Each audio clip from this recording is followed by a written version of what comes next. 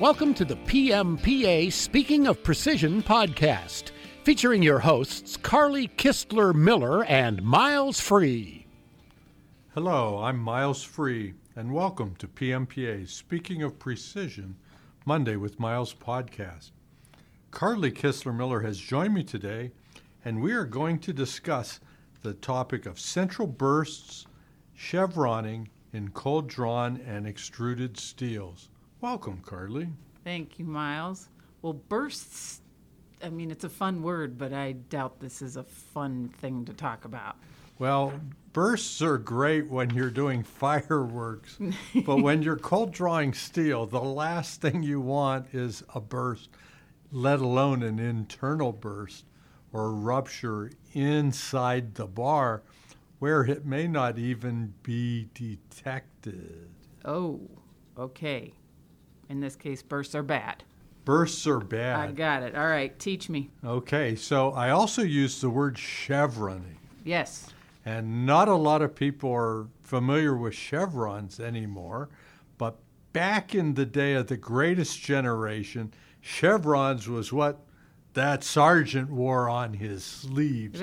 They're that little V-shaped thing. That's how the geese fly. The upside down V. The upside down V, yeah. That's right. And that There's also a Chevron gas station. Did you It is, and you know their logo is chevrons, they were chevrons too. Right. Okay. Yes. So that is how those failures present. If you were to take the bar and cut it in half longitudinally, along the center line, you'll see these bursts or voids, air gaps actually, and they're in the shape of V's or, chevrons. So that's what we're talking about. It's very rare. It's very surprising. And it can be very high liability if this is on a power takeoff shaft or some other critical engineering or human safety application. Oh, wow.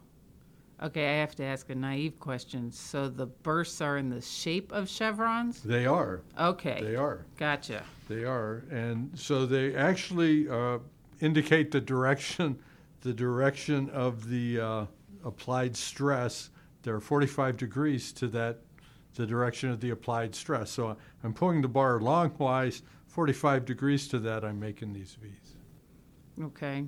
Is there only one type? They all look the same? I've seen them where they're actually flat, and then they look almost like the king's crown. So it's flat, and then at the edge there's these little things. It really depends on the angle in the die, the resistance, and the strength of the material, how they present. But nobody buys a steel bar to have a void in the center. No. So what causes it? Is it the same cause every time? Well, it's really a result of exceeding the strength of the material in the process. So I'm to cold draw this steel, I'm starting with a larger diameter. I'm pulling it through a die to make a smaller diameter. So I've got resistance. So if the angles in the die are ill-advised, if there's some buildup of material so that instead of flowing at like a 45-degree angle, there's more resistance, I can actually have a localized yield in the very center of the bar, and then the stress relieves itself as that void opens up. So it could be a tooling issue. The die is, in fact, a tooling issue, right? So there could be other things that make the material, if we don't just blame the tool, maybe that material's not very ductile. There could be chemical segregation in there. There could be non-metallics. The microstructure could be kind of, not standard, not suitable.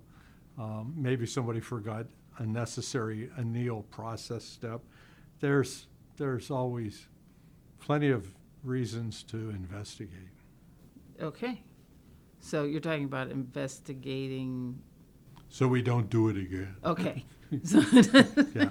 Now, the lawyers will have another reason for investigating. Who's we? You're talking about the steel mills, or you're talking about the shops? Well, the shop is going to come to the mill. The shop is going to say, hey, this bar, it breaks, it's crunchy. And in fact, one of the interesting things is if you run your fingers along the bar that has these in, you can actually feel these undulations where that material has yielded, and you can kind of feel it with your hand. So there's going to be a claim because the steel literally can come apart in your machine, and now you've got two pieces, and you'll see this interesting, funky internal diameter that may be the inverse shape of that chevron. And you say, how did I get pre-broken steel? And you take that sample to the mill, and the mill guys, the savvy ones, the ones that have experience working with people who didn't take good care of their dies maybe, or didn't always anneal properly, they may be familiar with that and say, oh, we got to do an investigation. So would this only present itself in a shop as the steel breaking apart, or is it will it be a defect in the part? I mean, all of the above. Okay. All of the above. My point is, you've got great integrity on the surface. This isn't a seam. so it looks. This is a great bar, except it's got this cavity That you in the can't center, and because of that, its mechanical performance, its ability to withstand forces in an engineering application are really compromised.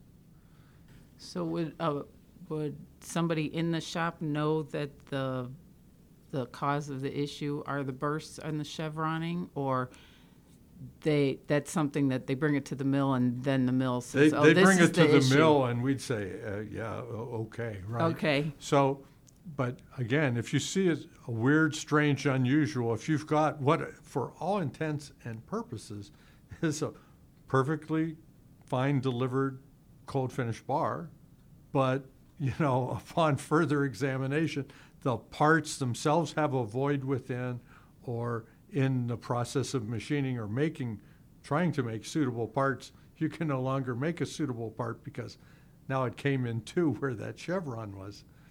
Then put your hand up for help. You're not imagining things. It's not the Twilight It's Zone. not something you It's did. recognized. Yeah. And by the way, some of the chemistries are kind of can contribute to that.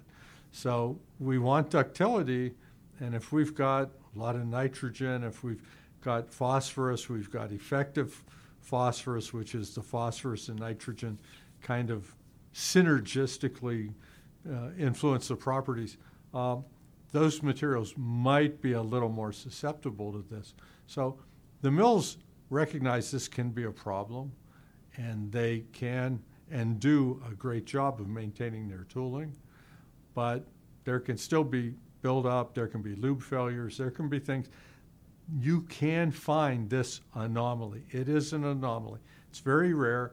I've only seen it twice in my 50 years of manufacturing, but it was pretty exciting both times. I'll bet. So when we were touring on the Mastery program, I remember seeing I'm going to call it the wrong thing, Edison testing? Where they send... Eddy current testing. Eddy current testing, yes. Does it test for this kind of thing? Well, that doesn't, but you are certainly on the right track. So the eddy current is looking for imperfections on the outside of the surface, but we want to use an ultrasonic test. We can do an end shot, and the end shot, if I put the sound transducer, ultrasonic means I'm going to couple it to the material. I'm going to send sound waves down, and then I'm going to get them reflected. It's sonar in steel.